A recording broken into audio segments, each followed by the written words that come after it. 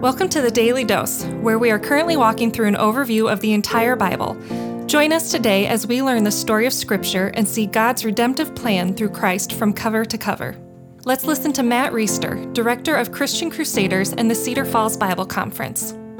Today we're going to be in Ezekiel 8 and 9, and Ezekiel is with the first wave of captives back in Babylon. He has been exiled in Babylon, but he is continuing to speak God's word and do all kinds of acts, as we've read about in previous texts.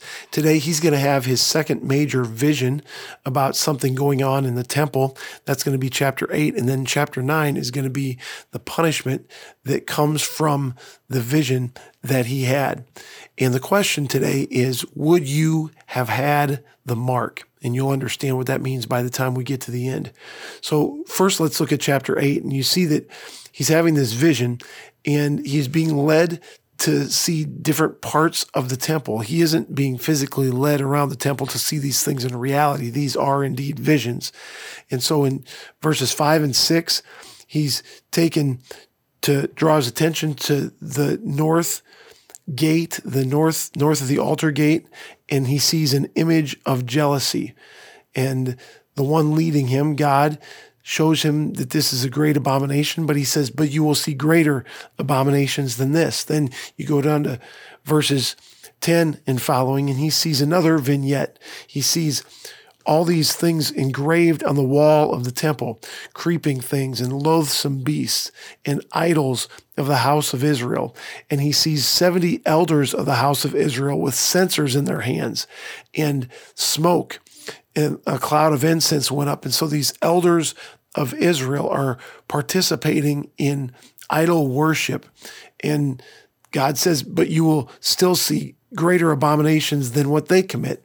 So then you go to the next vignette, which is verse 14 and following, and he sees women weeping for Tammuz. And Tammuz is dealing with false idol worship, false gods.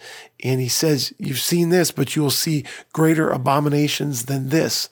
And finally, he takes him to the inner court of the house of the Lord, the inner court of the temple, verse 16. And there are 25 men with their backs to the temple of the Lord, and their faces are set to the east, and they're worshiping the sun toward the east. Of course, this is an abomination.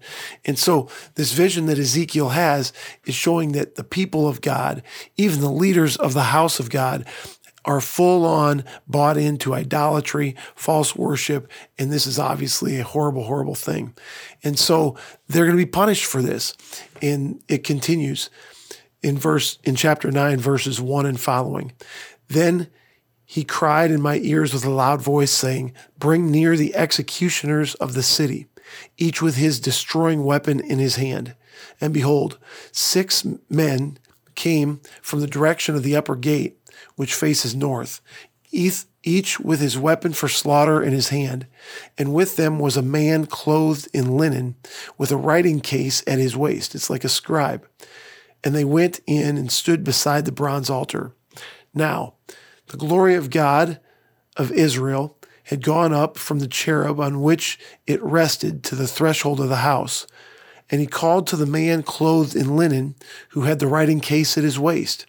And the Lord said to him, pass through the city, through Jerusalem, and put a mark on the foreheads of the men who sigh and groan over all the abominations that are committed in it. And to the others, he said in my hearing, pass through the city after him and strike. Your eyes shall not spare, and you shall show no pity. Kill old men outright, young men and maidens, let little children and women, but do not touch anyone on whom is the mark, and begin in my sanctuary.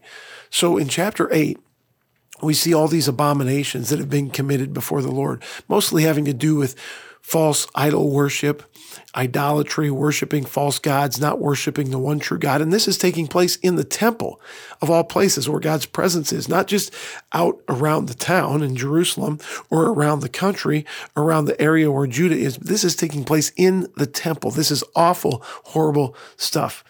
And so the punishment is going to be carried out, but the punishment is carried out with one caveat, and that is that this scribe will walk through the people, and the ones who are remorseful, the ones who sigh and groan over the abominations that have been committed, they are going to receive a mark on their head. What's interesting is in the text, the Hebrew character is a tau, and tau at that time of Ezekiel was marked with an X. And so some early Christian scholars assumed that this X that was going to go on the foreheads of the ones who were remorseful, the ones who sighed and groaned over the abominations, this X was to symbolize the cross. And of course, then these 6 angels, along with this 7th person, this scribe that was marking people, they killed everybody who didn't have an X on their head because they were the ones who were guilty. Now, this reminds us of 2 things. One is the Passover. You remember when the Israelites were in captivity in Egypt, that God commanded them to put the blood of a perfect lamb on their doorposts. And so when the 10th plague went through the land, they would be spared, the killing of the firstborn son. And the ones who were obedient, who did that, the people of Israel, their sons were spared. This also reminds us of another reality, which is that every one of us is guilty of sin. Every one of us should earn the penalty of death through the abominations that we've committed before the Lord, the sin that stains our souls, the rebellion that we portray against the Lord in our natural condition.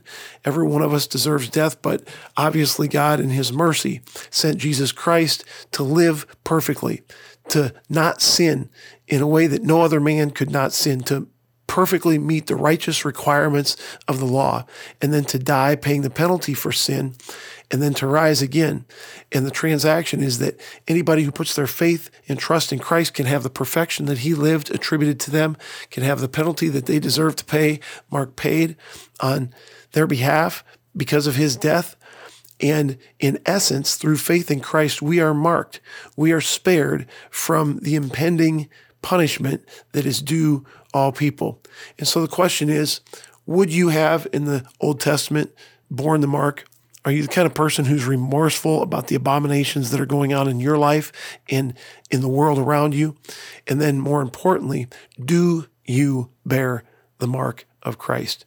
In other words, in the final judgment, whether that's when Christ returns or whether that's when you meet him after your own death, will you stand confidently, boldly, perfectly before God because you've been clothed in the righteousness of Christ?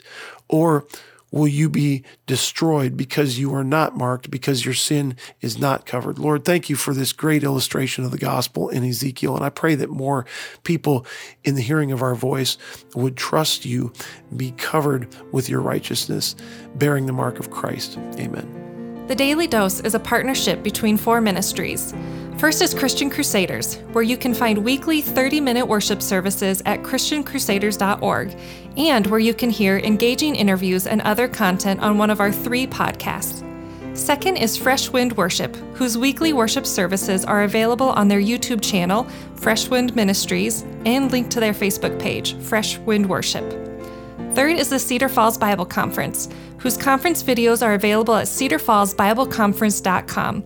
And please consider joining us for our 100th annual conference on Saturday, July 31st through Saturday, August 7th in 2021. If you or someone you know could benefit from an anonymous online Christian mentor, please visit issuesiface.com, which is provided by Power to Change Digital Strategies, our 4th partnering ministry.